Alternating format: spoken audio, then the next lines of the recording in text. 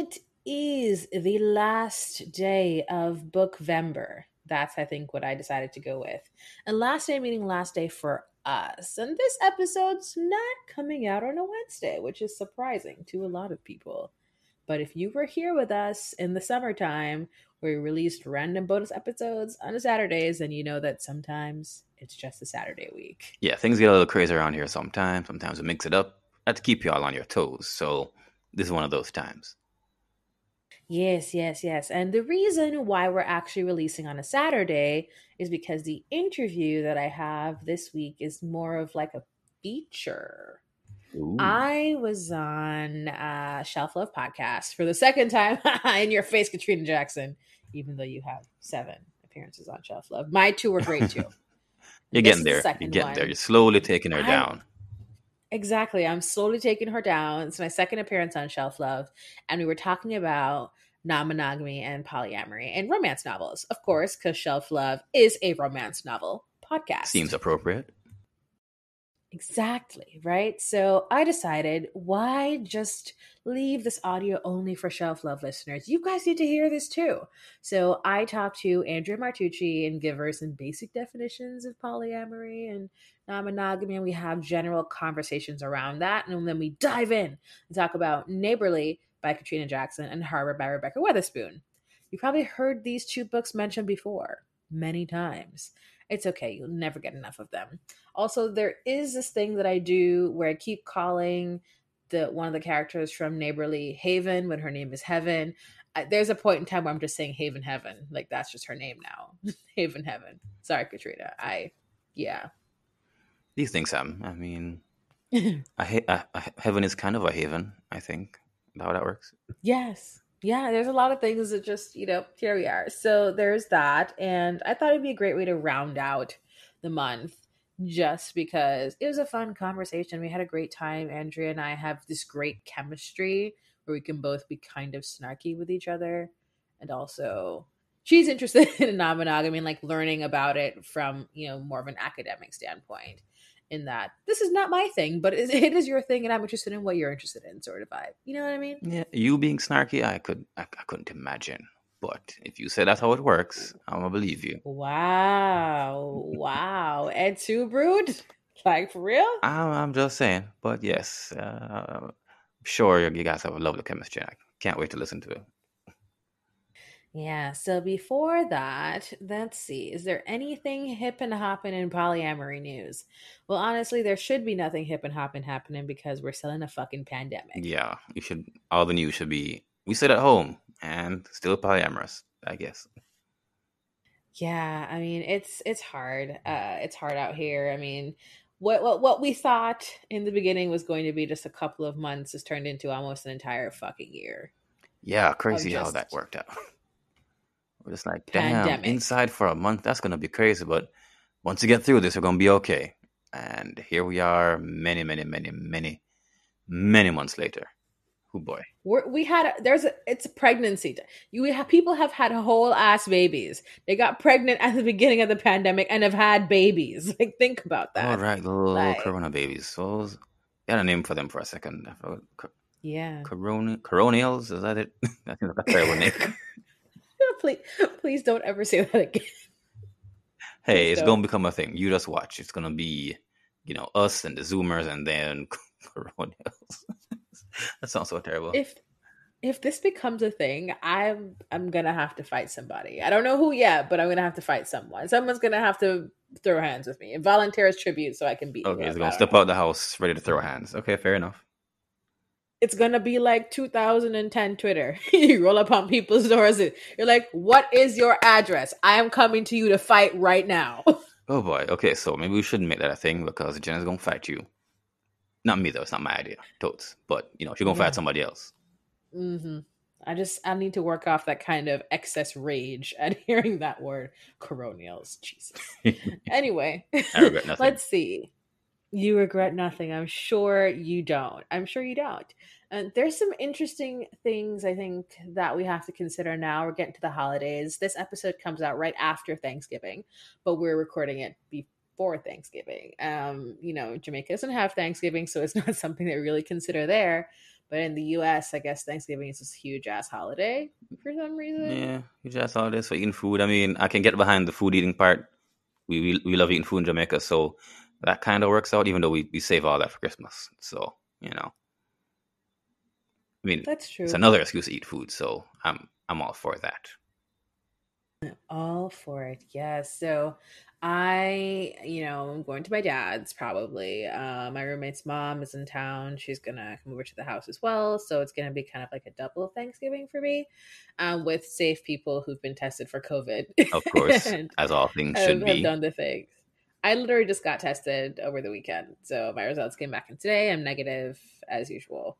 So I'm just gonna keep doing what I'm doing, wearing my mask, staying home, only leaving the house to go to work and go home. I go to the grocery store like once every 6 to 8 weeks. Do you know my life? You don't know my life. Like some people are out of the store every other day, 6 to 8. I gallivanting. just realized you said 6 to 8 weeks. What? Yes, yes. I go to the grocery store once every month or two. Do you not? I buy enough groceries to last me that entire time. Wow, that is efficient, or you just don't eat much. I don't know which one it is. I'd have to take It's take a peek definitely inside your fridge. efficiency. Okay. Oh, you don't want to look inside my fridge. I'm surprised that shit could close. Ah, I see you're one of Don't move those. All right, anything, fair enough. otherwise the things will fall over, okay? Ah, okay. I mean, that's Yeah. probably the better way to live, especially right now. You pack that shit up. hmm Yeah, I do. I do. But yeah, so that's what's happening in my life. I'm just doing my thing. I don't get to see anyone. I don't get to do anything, especially because my job has me still in the office for 12-hour days, and they might get longer as cases rise. Thank you, COVID Oh 19 God, pandemic yeah. people, for getting sick. Um, As if it wasn't bad luckily enough. for you, Yeah. right? And luckily for you guys, we have a ton of content already recorded. All it's missing is intros and outros, which will happen when I have time to make them. It'll happen though. It'll happen. Um, so that's pretty much my catch up. Sham, you got nothing spicy going on in your life? Have you had any long distance digital get downs of the polyam COVID variety? I haven't yet, but I'm starting to think it might have to become a thing because I was just waiting for this to be over so I could meet some new people or something. But that's not gonna happen. So maybe I need to start connecting with people online and start there, and then maybe work my way up to the real world. And of That's an course, idea. best place to do that, I think, is of course our friends at altplayground.net. As you know, Ooh. altplayground.net, number one place for people of whichever lifestyle, but we're polyamorous, so we support the poly lifestyle on there. Great place to connect, and All Playground wants us to talk about our favorite part of their wonderful website. My favorite part is, of course, the big wall. Not because it just reminds me of a certain part of Carnival in Jamaica, but also because it's just like, how do I explain this? So the big wall is kind of like your timeline on many different apps, but the difference is it's kind of curated by Alt Playground themselves in that they give like a theme, and then everyone tries to match the theme. So like Monday was what we did last night. Now you can probably guess what came up on what we did last night as the theme of the day. A lot of sex. A lot of people going like, "Oh, we did this last night," and I was like, "Oh, you had a very good night. Oh, you had a very good night too." Surprisingly, not a lot of people having like watching Netflix and in their pajamas or nothing. Nobody just having boring Sunday nights. No, everybody having sex, but good for them, and happy they're sharing it with me via Alt Playground. So I think that's one of the things that makes Alt Playground so special and unique. You got to check it out. Altplayground.net. You can, of course, find it on our website in the show notes. We usually have a little link there because they're wonderful people and we want to connect you to them. So altplayground.net. Get it. Yes, yes. And don't forget to check out our community once you sign up to Alt Playground. Because in our community, I make Sham post sexy photos of me. Of course. What Because more could you want? yeah. And of And course we got also a we little, post links to our latest podcast yeah, stuff, but little also podcast sexy photos corner. of Yeah. me. I mean, you already got the Yeah. podcast, but the sexy photos, that's the bonus. Bonus.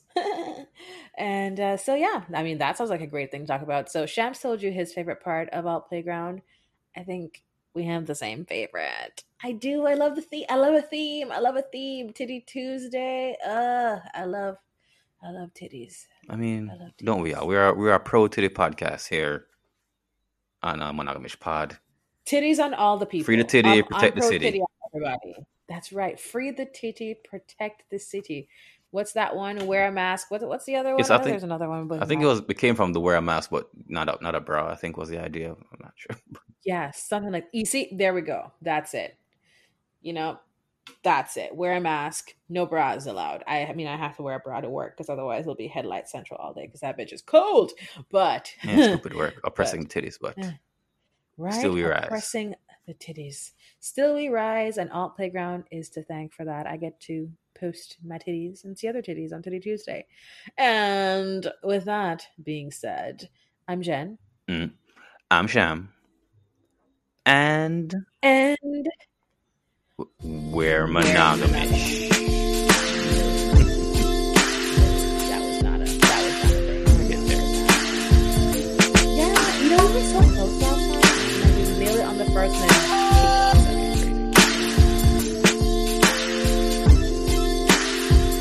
Yes.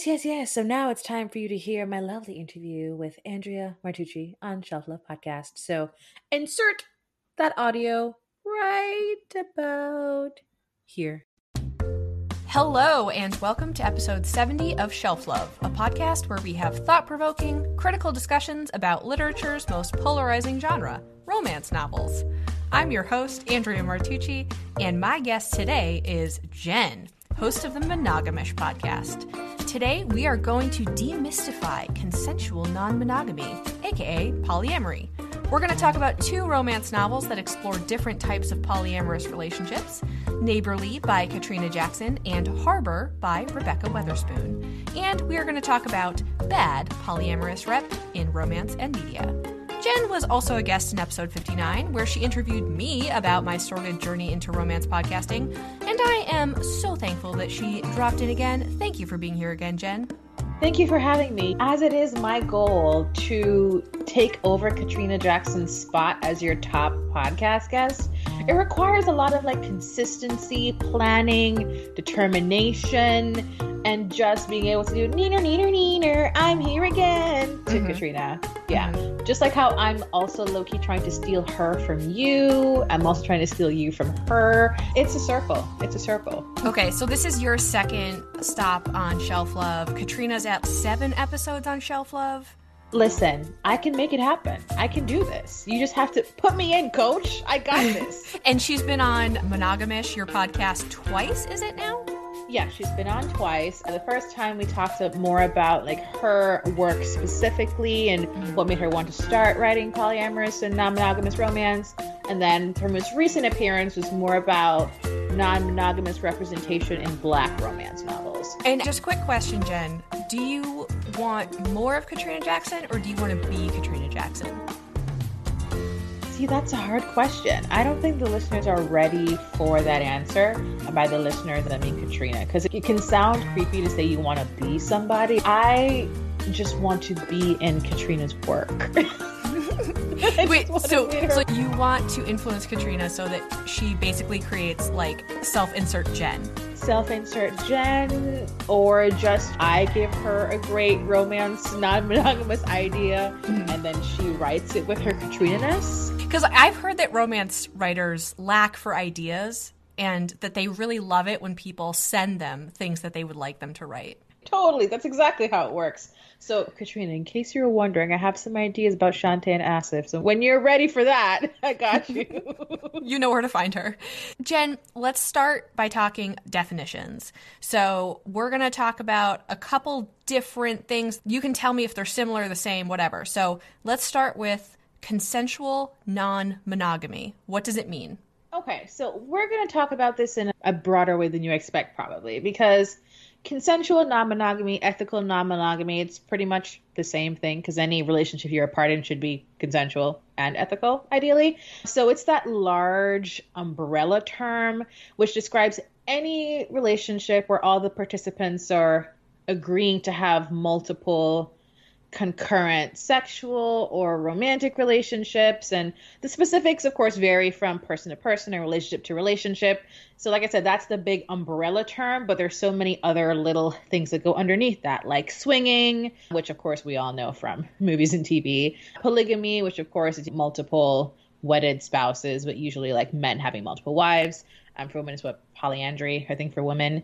So open relationships, which is pretty much, I think, one of the more common ideas of how we understand consensual non-monogamy, where you're allowed to engage sexually with other people.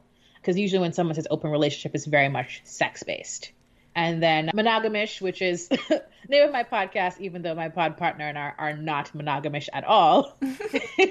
Dan Savage came up with that term. He's like, monogamous with some squishing around the edges. So it is more sexually based as well, where you're monogamous people, but occasionally maybe a threesome, maybe like a one-off situation. Mm-hmm. And then polyamory, which is what I am specifically, which has to do with having multiple loving partners simultaneously with the knowledge and consent of everyone involved. So it's different from swinging, because swinging is also very much sex-based, and polyamory is more about that intimate, romantic. We use romantic in a way, but people can be polyamorous and aromantic. Right. So there's multiple loving relationships, put it that way. There is a lot of love there. Mm-hmm. And when you think about it, we're all polyamorous, right? Because you love multiple family members, you love multiple friends.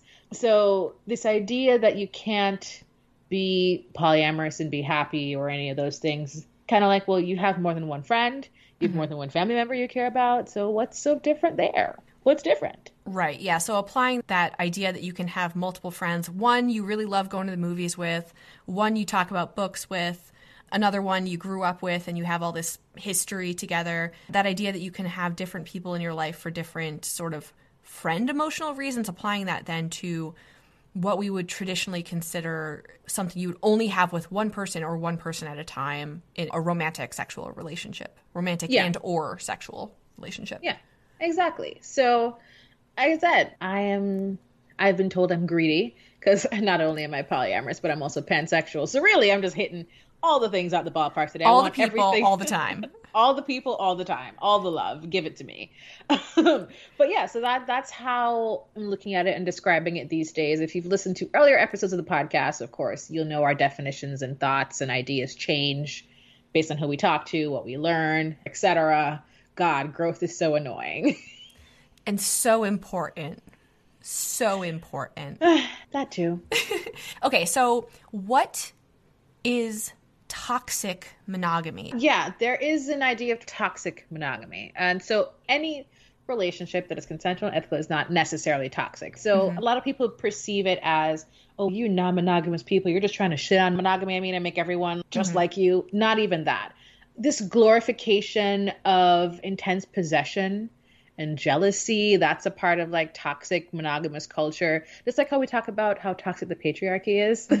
Just it's things like that, things that are harmful. Like the idea that if you're committed to someone, it has to be exclusive, that marriage and children are the only valid justifications for being in a relationship, that every need that you have, your partner should be the one to meet that, and vice versa. And like jealousy is an indicator of love. Not just that we're glorifying, but it's also it's the way to prove that you love someone by being so insanely jealous that you end up doing some weird ass shit. So many romance novels, particularly of a certain era, used that trope of jealousy as a way to reveal intense emotion, or like the depth of feeling is exclusively expressed. Like they can't say I love you, but they can smash a window because they're jealous. Yeah, smashing a window, or also the idea that you being in love with someone, or you having that intense love with someone, means that you can't ever be attracted to anyone else. Like we talk about these things like, oh, I have a hall pass for Halle Berry. Like she's the only person that we both agree is attractive enough that maybe one day if I were to, obviously we're never going to meet Halle Berry, but just those kinds of ideas. Speak for yourself, Jen. Okay, fine. Myself, if I ever met Halle Berry, listen, hall pass, hall book, hall year, she got the whole thing. Okay, that's a fine ass black woman. I'm gonna give her that. But like I said, it's that idea that you get to control everything that your partner thinks and feels, and that, of course, they in turn get to control you in that way, which is not usually how it works, because it's usually the mask presenting partner that's doing all of that stuff. But I digress. That's a whole different conversation. So let's talk about now the other end of the spectrum. So we have defined what consensual non-monogamy is. It's this umbrella over a variety of other practices that come in all different shapes and flavors. And then we've pulled out some ideas about monogamy that are seen as particularly toxic for people who are practicing non-monogamy. What are the basic rules that are important for good poly? And sorry, actually, hold on real quick. I just said good poly, but my understanding is actually that poly frequently refers to people who are Polynesian.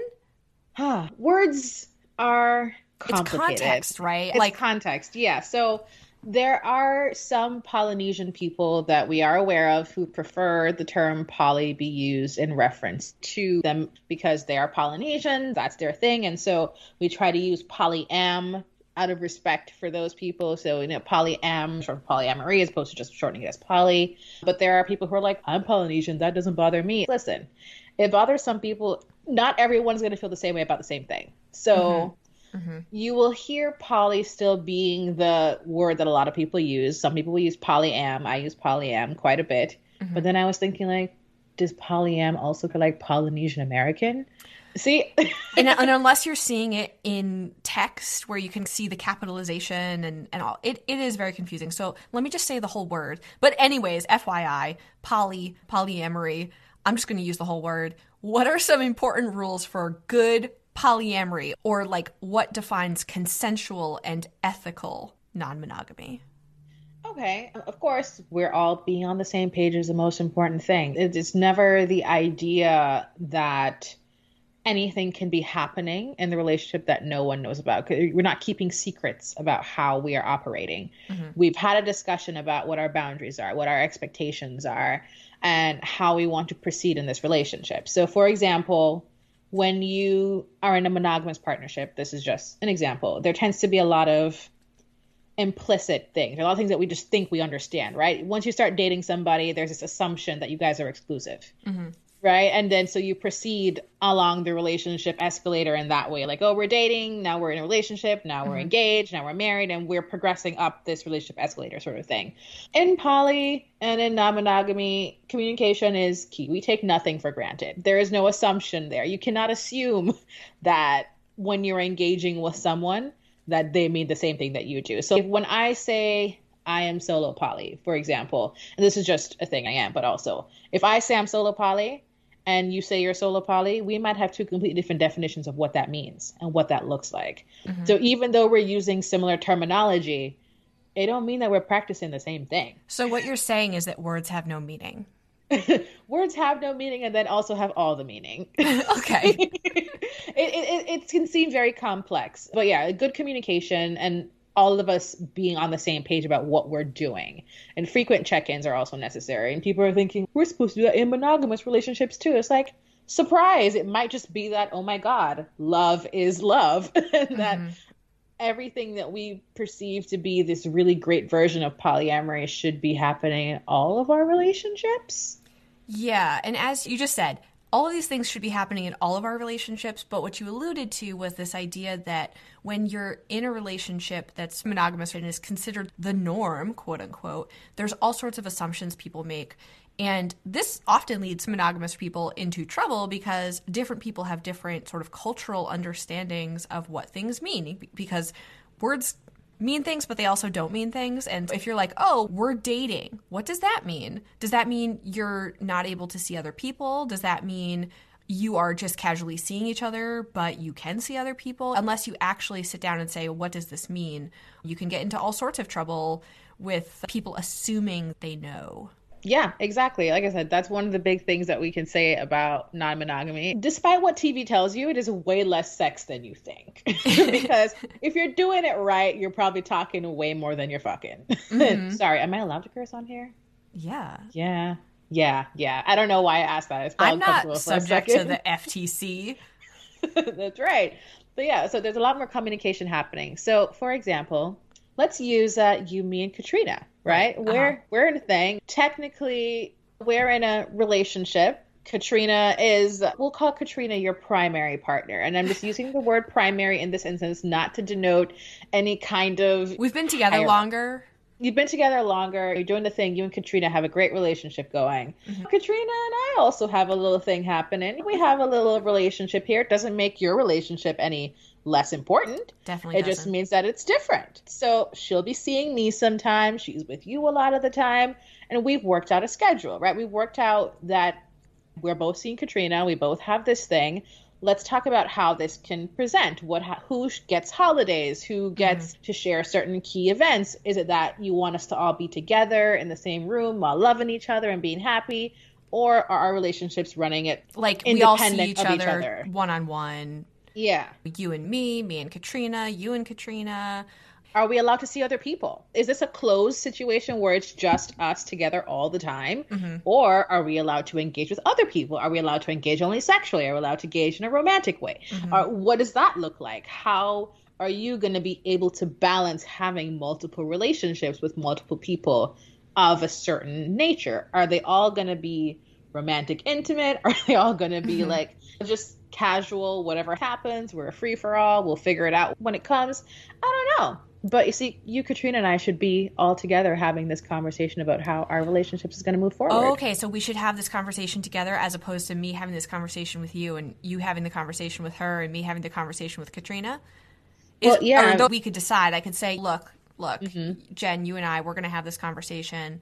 Then you go talk to Katrina. I'll go talk to Katrina too. We could decide that, right? We could decide that, yeah. And again, that's the beauty of us designing our relationship, how we want it to work. Mm-hmm. Do we want to make all these decisions together? Do we want to make them individually and the decision that works best for each individual tier of the triangle? Because, of course, now we're in a triangle, three of us. So, the relationship that you and I have is definitely not what Katrina and I have, and definitely not what you and Katrina have. So we got to build our own shit. We got to build our own connections and our own understanding. But it's that we get to decide how we want to engage with each other, when we want to engage with each other, the kinds of things we want to do together, how our relationship will grow or maybe change. And maybe we won't want to be together romantically anymore. What does that look like for all of us in this partnership together? How do we uncouple?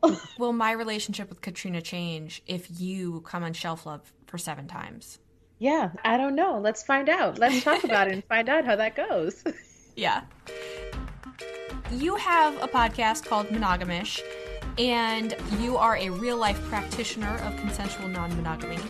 Can you tell us a little bit more about what you do on the podcast? What's the format? Who do you talk to? What's the community that you're really speaking to and creating content for? See, that's an interesting question. I say that our podcast is discussing non-monogamy and polyamory through a Black Caribbean lens. As a Black Jamaican woman born and raised, Sham is a Black Jamaican man born and raised. He's still there right now. I am living overseas.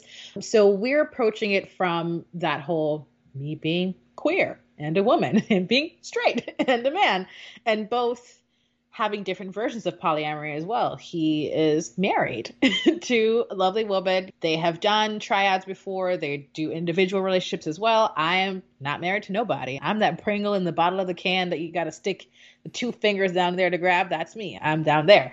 But was so that how supposed to be dirty? Because it was. It definitely was supposed to be dirty. Okay, Thank you. I like to say that we're talking to brown and Black people, people in color in general, but specifically to the brown and Black people who were told that's some white people shit. And we're made to believe this is some white people shit and that no self-respecting Black person would ever do something like this. I've heard that before in my real life. So that's the audience we're speaking to. And people who are interested in learning about non-monogamy and polyamory with us, because we definitely don't know everything. And we do interviews with a lot of people. Some might be influential in the Black poly community, like Ruby Bowie Johnson. She puts on Poly Dallas Millennium.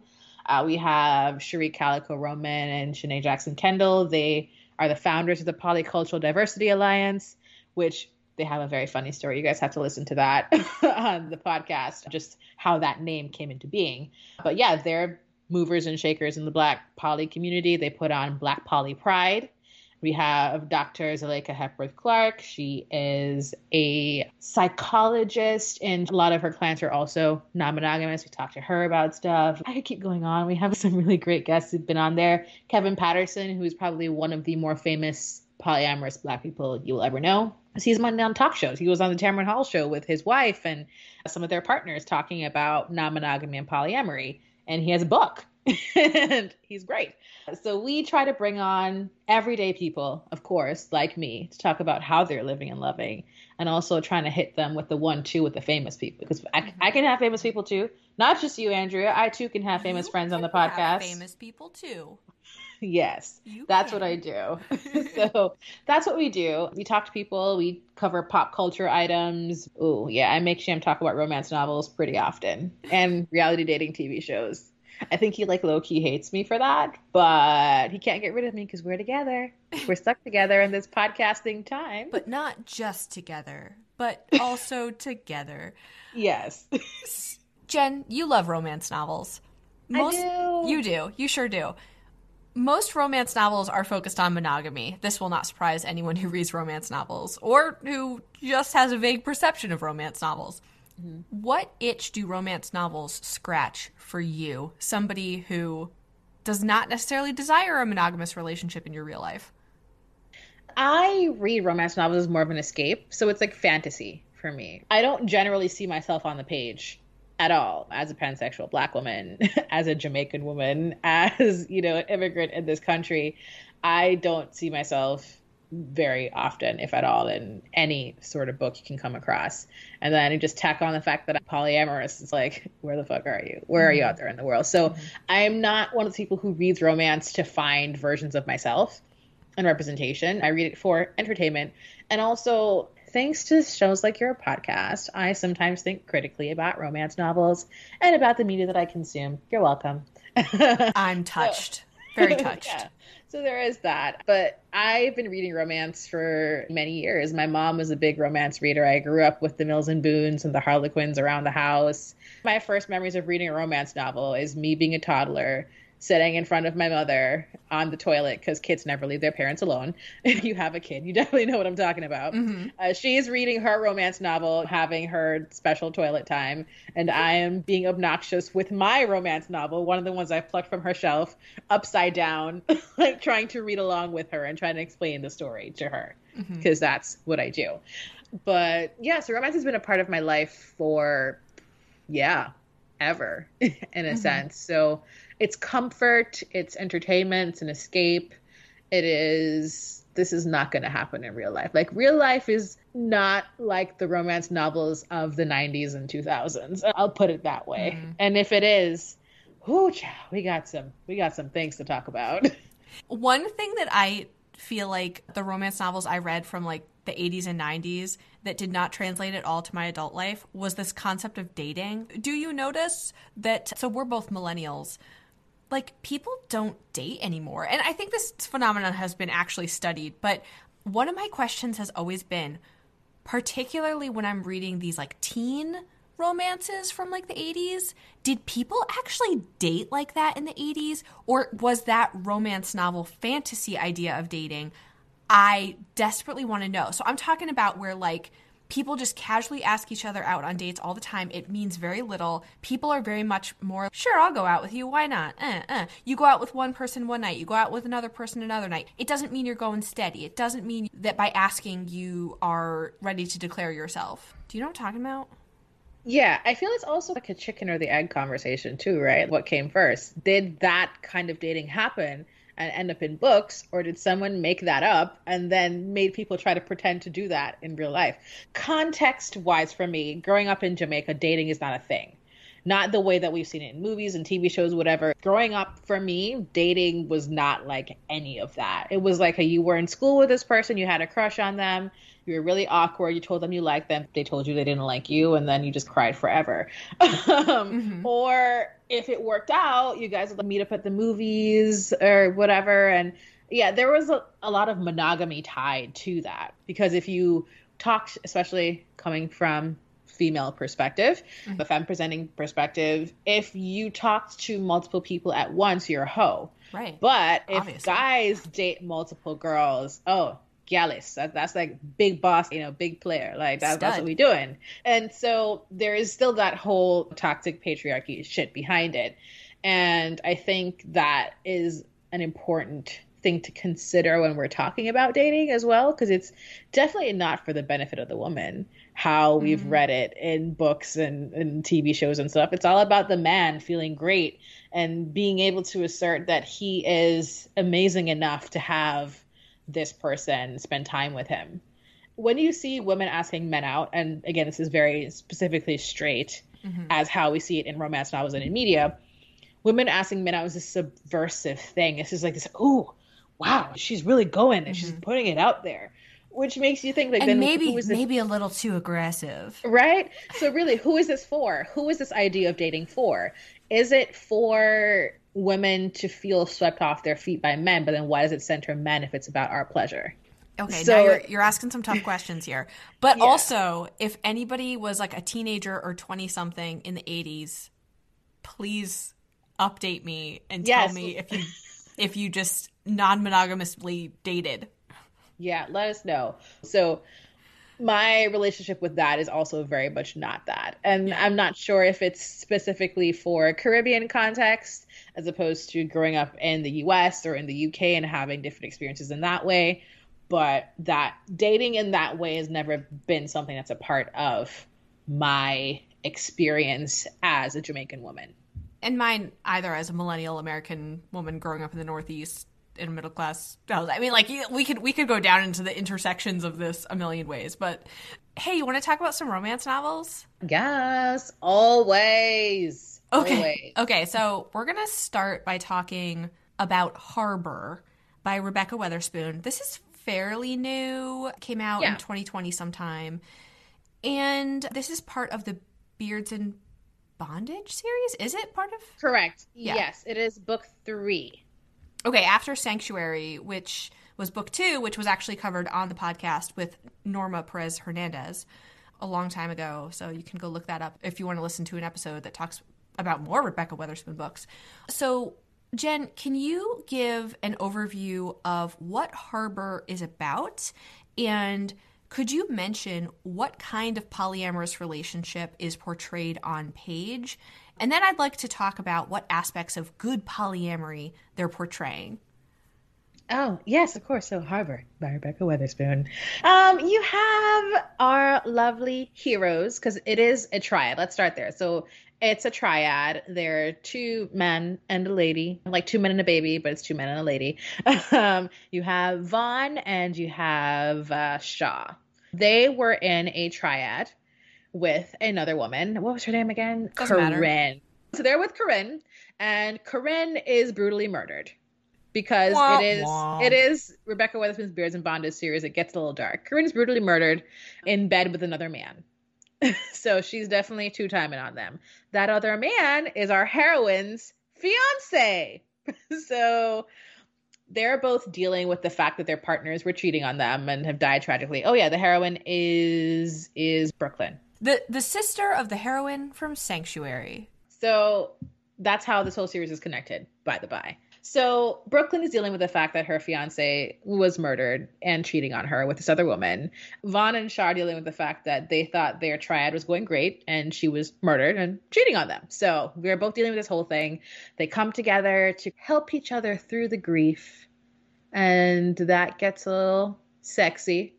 And then at the end, there's a wedding. That's the most important thing you need to know. All the messy stuff in the middle, who cares about that? The point is that at the end, there is a triad wedding. There we go. Yeah, and I don't even think this is a spoiler because I feel like some people entering this book who are traditional romance readers might actually be really comforted by that idea. Yes, because it is as close to the binary of a monogamous romance you're going to get. That ties into the whole triad thing. So it's a closed triad. So a closed triad means that they're only dating each other. They're only with each other. Vaughn and Shaw had that with Corinne. And obviously she fucked that up big time. And now at the end of the book, they have that with Brooklyn. And Brooklyn is coming from a very monogamous background. So the idea of there being two men that she wants to be with and that want to be with her is foreign and definitely something that would make her run for the hills. They're coming from a very intense situation where you thought your life was going to go one way. You thought you were going to get married to this amazing person and live the suburban dream as we've been taught it. 2.5 kids, pick and fence, golden retriever, whatever it is. And having that destroyed due to infidelity and murder. Mm-hmm. Yikes. Not only are you dealing with the loss of your partner, mm-hmm. but the loss of your partner who isn't as amazing as you thought they were. Yeah, so I think that I really enjoy the journey that you get with Vaughn and Shaw in Brooklyn because it's them helping each other out of grief and also doing that individual work for themselves. And you see that on the page, which doesn't mm-hmm. usually happen in a lot of more mainstream romance novels. Let's put it that way. You're not usually seeing this individual work that the person is doing on page to get out of grief or to figure out, how am I going to do this? Right. And because she has never been in a non-monogamous situation before, been in any kind of unconventional partnership, she has a lot of work to do in figuring out how to deal with that. Mm-hmm. The guys have their betrayal work to do and the grief and all that stuff and how to ultimately love and respect her as an individual and an equal partner in the relationship. And the wedding at the end is pretty much the icing on top of the cake for me because you don't get to see non-monogamous weddings in books. It's not a thing that happens. It's usually there's a duo who in the triad who's, okay, we get married for this thing or they're already married mm-hmm. and they're bringing in this third. And so the fact that they chose to make that commitment together was very sweet to me. And also that they risked sharing that with people they were close to in their life. Like, they could have gotten away, and I say gotten away, like, the way they live their lives, like, they probably could have done whatever they wanted and kept it a secret from most people in their life. But to make that public commitment about that relationship that goes against a lot of society's norms, not just society's norms at large, but if I remember correctly, Shaw's family had some very particular issues around him not being heterosexual. I think so. Like, the fact that he was in a relationship with a man was particularly troubling to them, I believe. And so this marriage was not legally binding because I'm not going to look up laws and stuff, but it's not legally binding. It's fine. There is in no, New York it's State, not allowed. It's not allowed legally. So the fact that they made this commitment to each other, in front of all their friends and family and cemented it is a big deal. Yeah, it is. And there's also another element to this book, which is the BDSM element to it. Right, so, yeah. Because the bondage part of the Beards and Bondage series, there is a strong BDSM. Do they both have beards? In this book, Shaw must have a beard. He's a woodworker. Like, he seems like a beard guy. Mm-hmm. But yes, we're just totally off track. Rebecca, who funny. has a beard? Yes, I don't remember, okay? But Rebecca, you'll tell us. But yeah, there's that whole BDSM dynamic to it too, where it's not just that she's trying to figure out how to love someone else again, then to love two people again, mm-hmm. but she's also not just thrust into this kink lifestyle as well, and how she might want to be with them in that way. And so, the communication around that is really great because she's very open-minded, but she's also very in touch with her own feelings about it, which I really appreciated seeing. She was very communicative with herself and with her partners about, I'm not sure how I feel about that, and I'm going to be assertive and tell you that, and I'm open-minded, maybe we can try it, or here are some things I'm definitely not into. I thought it was really nice to see that communication where everybody was, let me just be very vulnerable and put out on the table things I'm interested in.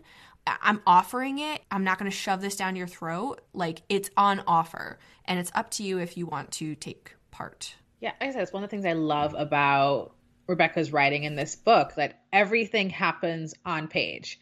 There is no awkward moment where you're wondering, wait, how did we get here? Which I have found in some romance novels where the conflict happens and all of a sudden there's a wedding at the end. And you're like, wait, how did we get past this point? What kind of work almost did we do died, to get here? And I suddenly realized I loved you, and we're not going to talk at all about all that other stuff. Yeah, it's just, and so I loved that every single bit of negotiation was on page. I have written down, Brooklyn is a badass scared ass bitch.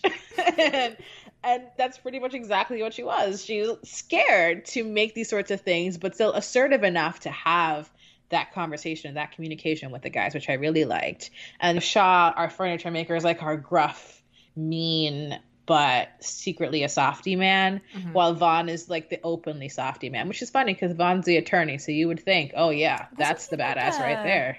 Like a family attorney or something. I can't remember. Yeah. He has so much love to give. And I loved that. I loved how they loved her and how she learned to love more about herself through that kind of relationship and understanding, even when they weren't together. Because of course there's always a part in the book where there's like the conflict. Even through the conflict where they weren't together, you could still see the process of her still keeping in mind the positive things they've taught her about communication and loving herself and being open to love other people and therapy and all the John. Therapy is key. Always therapy. Always. Listen, especially if you're trying to get into some non-monogamous shit, y'all need to go to therapy. And y'all need to go to therapy. If your fiance who was cheating on you was found dead in bed, murdered with your new lover's ex-lover. Yeah. See, it's a little messy when you say it out loud like that. But yes, therapy was very important there. So I also appreciate that.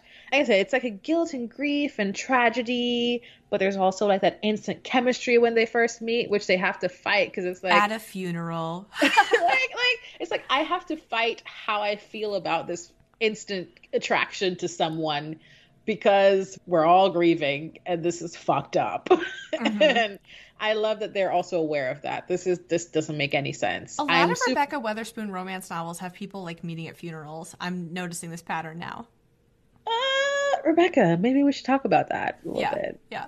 So let's talk about Neighborly, because just to be fair, I don't know if Katrina would even call this a romance novel. No, I think that she considers it more of an erotic sort of thing. So I guess we'll just call it erotic romance. Yeah. There's plenty of love on page. I don't want to naysay the love on page, but the new relationship that is explored in Neighborly is... It's intimate, but it's not romantic at that particular point that we are exposed to it. Yes. So what is Neighborly about, and what kind of relationship is explored on page? Oh, Neighborly. One of my favorites. Actually, Harper and Neighborly are two of my favorites. So Calvin and Haven are engaged and they're renting like half of a duplex. Their landlords are Stephen and Tasha. And Stephen and Tasha are married, and Haven is getting the hots for Tasha. There's like a thing. Haven's also not really openly bisexual or anything. This is one of the first times that she's really interrogating her feelings about women. She's having her feelings about that because I think it's also that she's never had those feelings while she's with Calvin. Yeah. With Calvin, she's like, I'm monogamous. I love this man. We have an awesome sexual connection. What more could I want? Yeah, and then she meets Tasha, and all the feelings are there in her lady parts. And so there's that instant connection between the two of them, and they're trying to figure out how to best give each other what they really want. And they do, multiple times. You're welcome. Thank you, Katrina, for that. Okay, so we're talking about two relationships that are open relationships. Yes, they are. One of them at the beginning of the story is open, and the second one becomes an open relationship through the power of communication. Through the power of communication. Y'all are sleeping on communication. Trust me, it is the most important part of any relationship you will ever have. But yeah, Calvin and Heaven are like, we're monogamous, we're engaged, we're just together, there's no one else. And then she's, but Tasha though, I'm very conflicted. And he's like, girl, just go get Tasha. Damn, why are you being weird? There's no reason for a conflict here.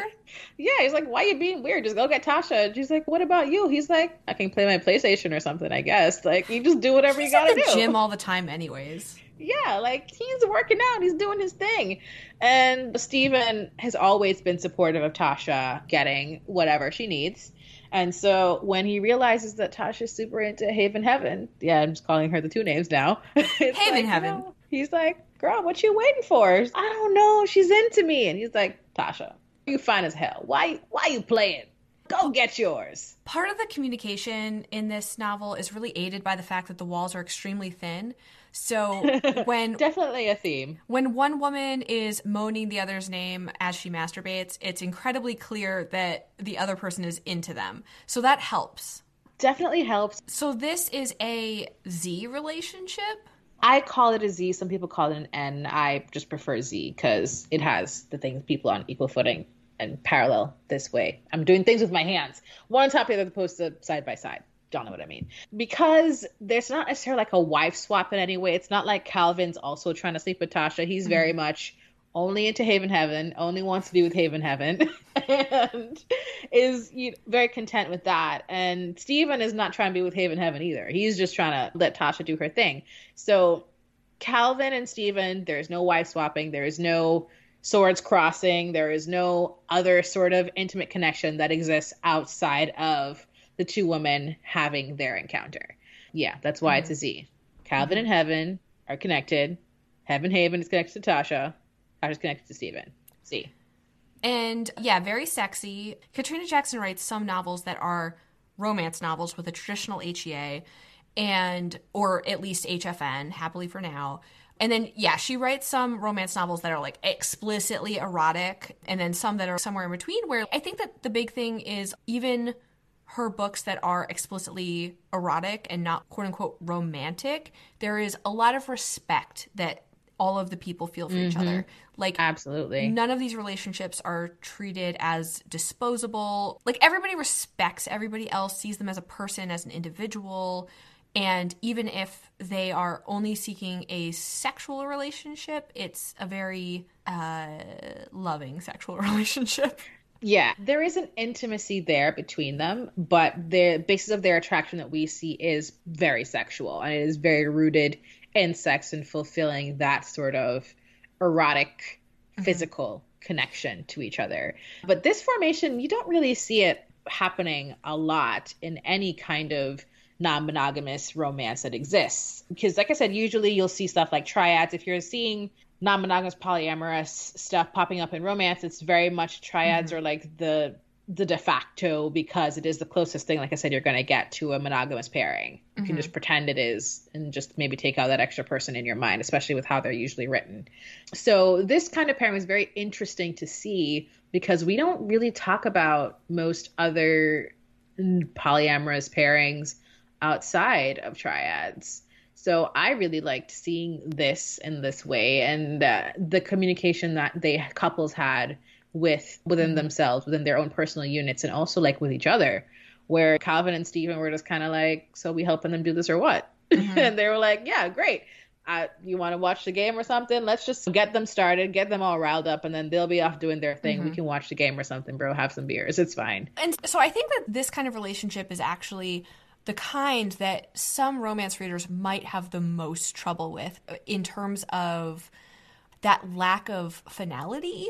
Yeah. Like, when we talked about the closed triad in Harbor, there is this expectation of going on forever or whatever that means. There is this, like, finality to it. It's these three people.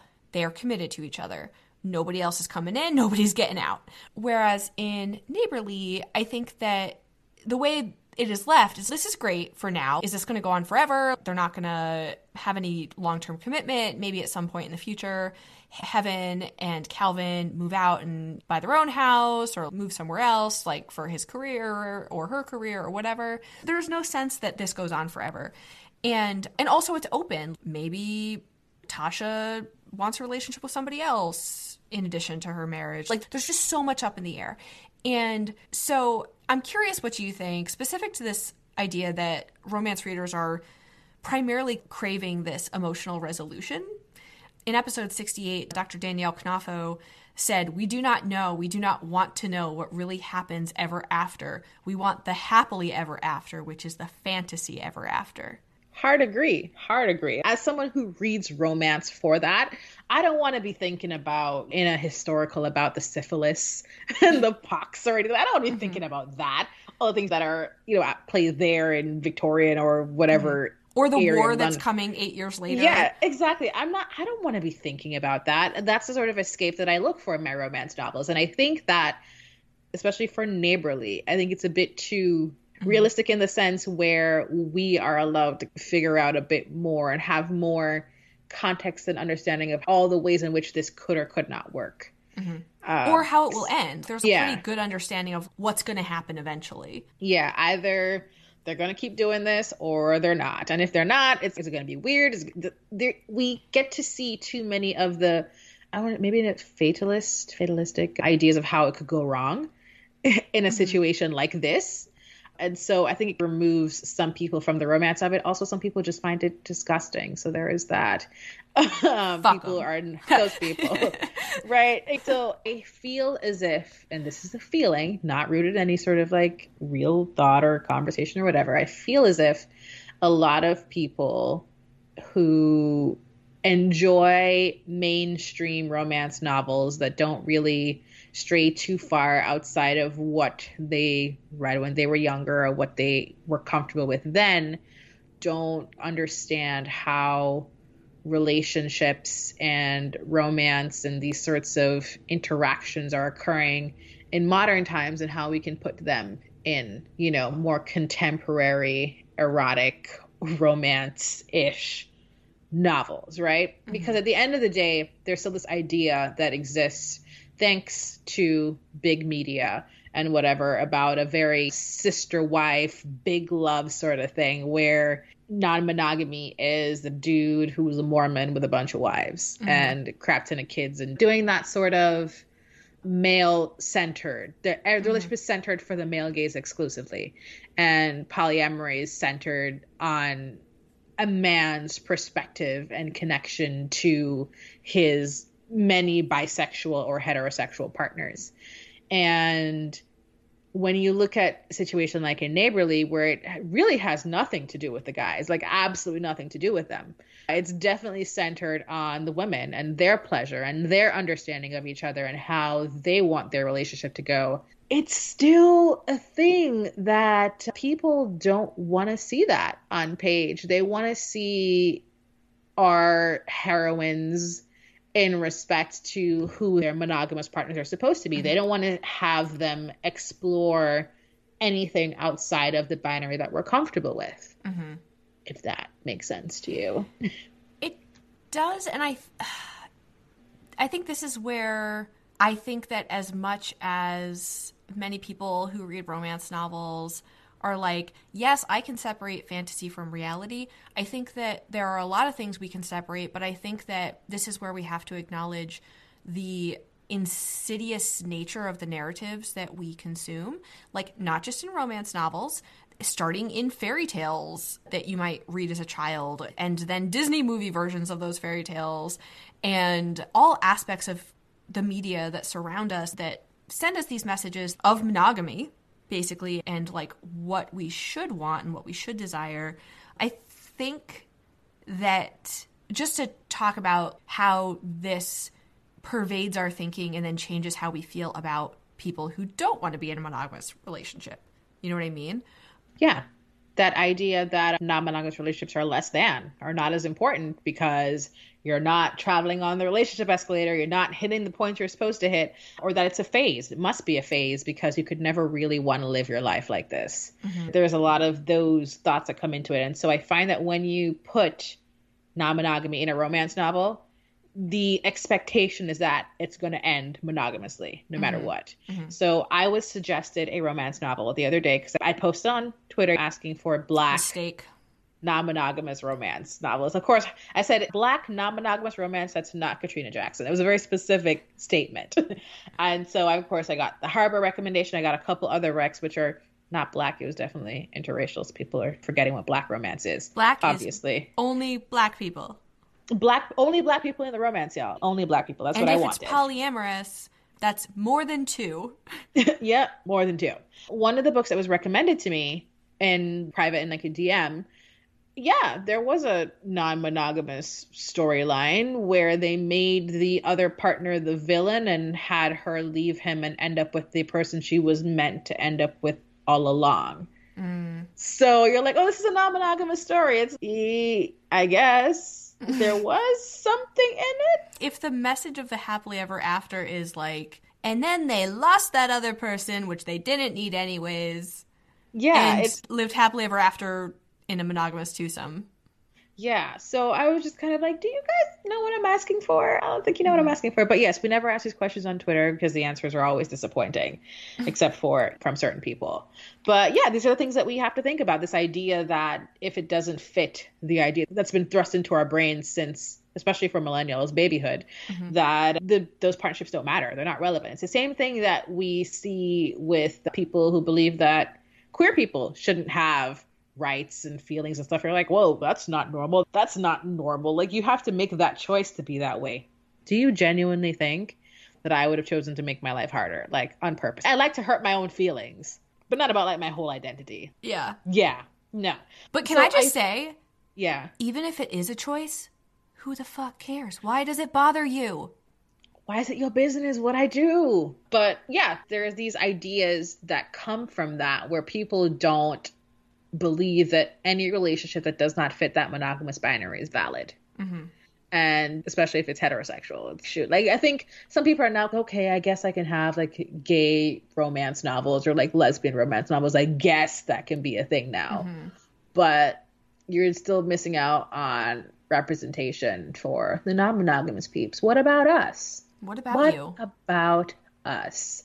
And especially in Black non-monogamous romance, that those numbers are few and far between. And I do want more Black non-monogamous romance. I do. I'm tired of reading about white people do non-monogamy and it just reinforces the narrative that it's white people shit. I'm tired of it.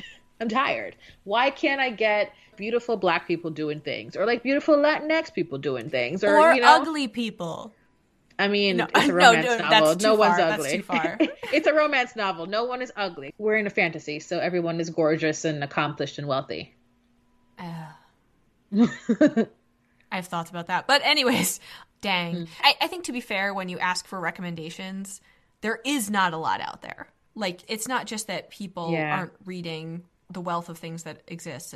There are not many. That is the problem. Like I said, I know that people like Sierra Simone have written non-monogamous romance novels. Megan Mulry and Robin Lovett did have a non-monogamous-ish storyline in her Planet thing. Desire Planet thing. The Planet Desire, where the atmosphere makes them all horny and want to fuck. Oh, yeah. Yeah, so there was a kind of like a non-monogamous thing there because the aliens are non-monogamous. They don't believe in monogamy. The idea of monogamy to them is like, why would you want to do that? Which I thought was really funny. But yeah, there are people who are putting non-monogamy in books or having non-monogamy show up in their work. But again, what about the Black pansexual Jamaican polyamorous woman? Why am I not in the book? Yeah, and Jen is obviously available to consult, be a sensitivity reader. Yeah, pay her, I'm but down for that.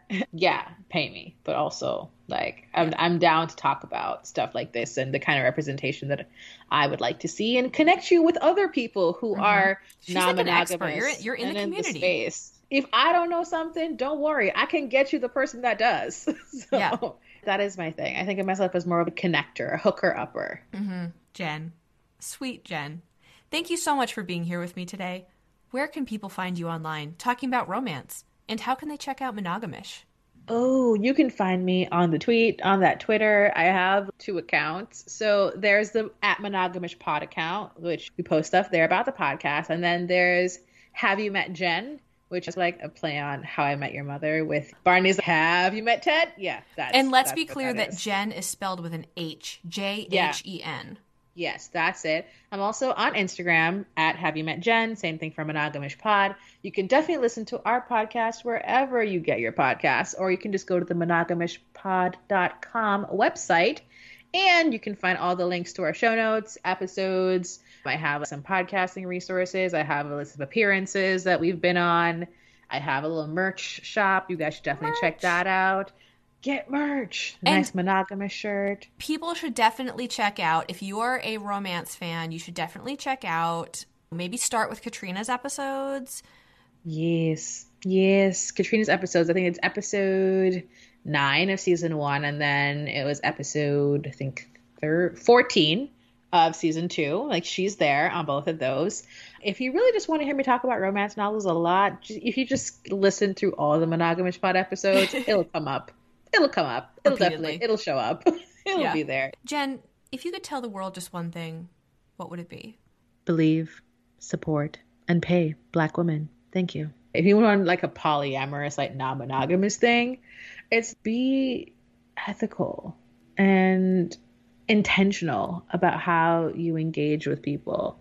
Because if you don't show up as your real self in a way that's supportive of your true intentions and your partner, then why are you there?